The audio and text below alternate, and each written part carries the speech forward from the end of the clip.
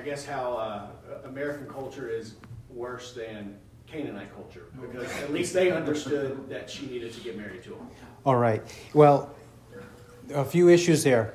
The relationship between sex and marriage, or between man and woman and them having sex but not getting married. And then what happens in relationship to the son and the daughter in relation to their own parents, whether they have parental involvement with the prospective marriage. And how what the Shechemites did was better and is better than what Americans do. Because Americans flaunt sexuality and they have no intentions of marriage in many cases. And then they make independent decisions devoid of any consultation from their parents, when they should have the blessing of their parents whenever they contract a marriage. All right, yes, biblically speaking, how should we view this? Okay, in terms of them having a better theology or better morality, better view of marriage and sex than we do. 1 Corinthians chapter 5. 1 Corinthians chapter 5, verse 1. 1 Corinthians 5, verse 1.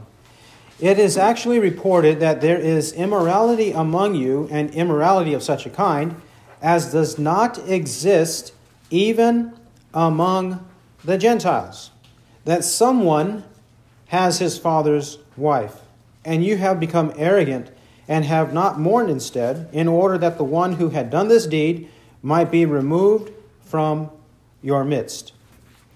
The apostle confronts the Corinthians because there was a man who was committing immorality, adultery, with his father's wife. This man was in the church, and yet the Corinthians didn't do anything about it. They were arrogant, he says in verse 2, when they should have been repentant and pleading with the man to repent, and if he does not repent, to remove him from the church, the local church, which it says in verse 13, remove the wicked man from among yourselves.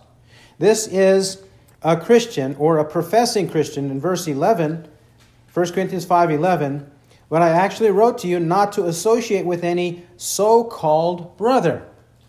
So-called brother. If he's behaving wickedly in the church, he's so-called brother.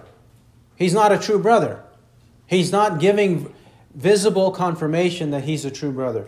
How is it that Gentiles, those outside the church, don't do that, but we do it? Yeah. How is it that the Shechemites, Genesis 34, they understood that even after wrong occurs, that there should be marriage between the man and the woman. They should both marry and have a family life in marriage, or a sexual fulfillment in marriage. They knew that. And what they did was noble, or their desire was noble, to be married. How is it that we don't know that? How is it that Christians don't know it? That's how perverse the culture has become in modern culture. Then, in reference to sex being only in marriage, 1 Corinthians chapter 6, 1 Corinthians 6, starting at verse 9. Or do you not know that the unrighteous shall not inherit the kingdom of God? Do not be deceived, neither fornicators, nor idolaters, nor adulterers, nor effeminate, nor homosexuals, nor thieves, nor the covetous, nor drunkards, nor revilers, nor swindlers shall inherit the kingdom of God. And such were some of you. But you were washed, but you were sanctified, but you were justified in the name of the Lord Jesus Christ, and in the Spirit of our God. Several sexual sins are there mentioned in verse 9. Fornication, which is any sexual deviancy outside of marriage. Then adultery, which is when the spouses are married and they have sex with someone not the spouse. The effeminate and homosexuals, two types of homosexuality or sodomy. These are sexual sins that are not permitted by Christians. It says the unrighteous do those things in verse 9, and they will not go to heaven. They shall not inherit the kingdom of God. Verse 10. They need to repent as some of them did in verse 11. Some used to do those things. Further, he describes sexual immorality in verses 12 to 20. All things are lawful for me, but not all things are profitable. All things are lawful for me, but I will not be mastered by anything. Food is for the stomach, and the stomach is for food. But God will do away with both of them. Yet the body is not for immorality or fornication, sexual immorality. It's not for that, but for the Lord. And the Lord is for the body. Now God has not only raised the Lord, but will also raise us up through his power. Do you not know that your bodies are members of Christ? Shall I then take away the members of Christ and make them members of a harlot? May it never be. Or do you not know that the one who joins himself to a harlot is one body with her? For he says, the two will become one flesh. But the one who joins himself to the Lord is one spirit with him. Flee immorality. Every other sin that a man commits is outside the body, but the immoral man sins against his own body. Or do you not know that your body is a temple of the Holy Spirit who is in you, whom you have from God, and that you are not your own? For you have been bought with a price. Therefore glorify God in your body. In chapter 5, he started by saying he is appalled that this sexual sin does not even happen among the Gentiles, but it's happening in the Christian church, in the local church. Then he says repeatedly that they should know better. If Gentiles, unbelievers, idolaters know better, why don't we know better? They know because they're living up to their conscience, the natural law or the law written on the heart.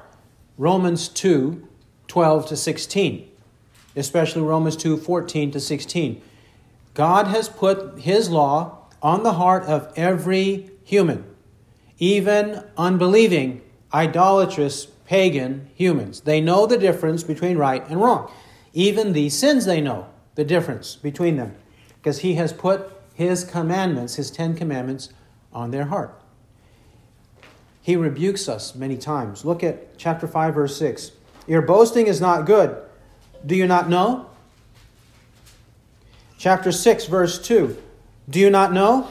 Chapter 6, verse 3. Do you not know? Chapter 6, verse 9. Do you not know? Chapter 6, verse 15. Do you not know that your bodies are members of Christ? 16. Or do you not know that the one who joins himself to a harlot is one body with her? Verse 19. Or do you not know that your body is a temple of the Holy Spirit who is in you? Why don't we know? And act on what we know to be right. Then he describes in chapter 7 what's right in terms of sexuality. Verse 1. Chapter 7, verse 1. 1 to 5. Now concerning the things about which he wrote, it is good for a man not to touch a woman. But because of immoralities, or because of fornications, because of sexual sins, let each man have his own wife, and let each woman have her own husband. Let the husband fulfill his duty to his wife, and likewise also the wife to her husband.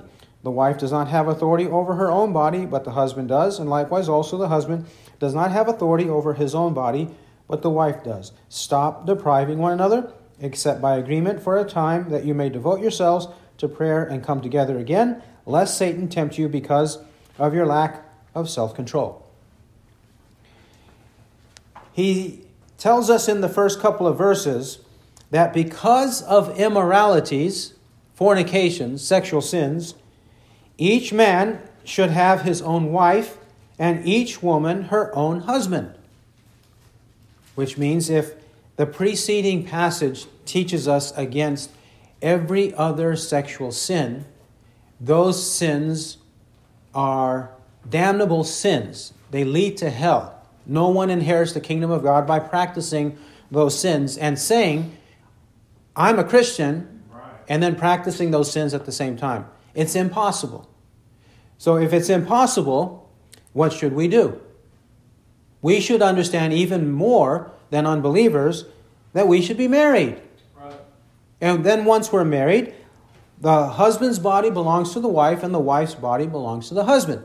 And they should come together regularly except if they're going to pray and devote their attention to the things of God temporarily, lest they lose control and fall into sexual sin even in marriage, which they should not do. It should be in marriage and marriage alone. The Bible does not conceive or approve of any kind of sex unless it's in marriage. Right. Only then. Then, as regards the involvement of the parents in this, there is no one scripture that says, you shall consult your parents before you marry. But think about the implications of some scriptures. Abraham and his servant were certainly the ones in charge of finding a wife for Isaac. Correct? In the case of honor your father and your mother, obeying them, how is it honorable to marry someone that your parents are adamantly opposing? Now, it doesn't necessarily mean the parents know everything and have the right perspective and the right values. But at least the son and the daughter should be seeking their parents' approval. And if they do raise concerns, the sons and the daughters should not be immediately dismissing those concerns. For example, if a daughter wants to marry a man and the man is lazy, he doesn't work, he doesn't want to work, he doesn't earn an income, he doesn't earn enough income. Let's say he's a drunkard also. Or let's say he's a smoker, a serial smoker. Well, obviously, in those ways, he's going to commit those sins. If he's doing it before marriage, the chances are very high he's going to do it after marriage to the daughter. And therefore, if the parents say, daughter, I know you like him, I know you love him, I know you have affection for him, but this is a glaring moral defect in him.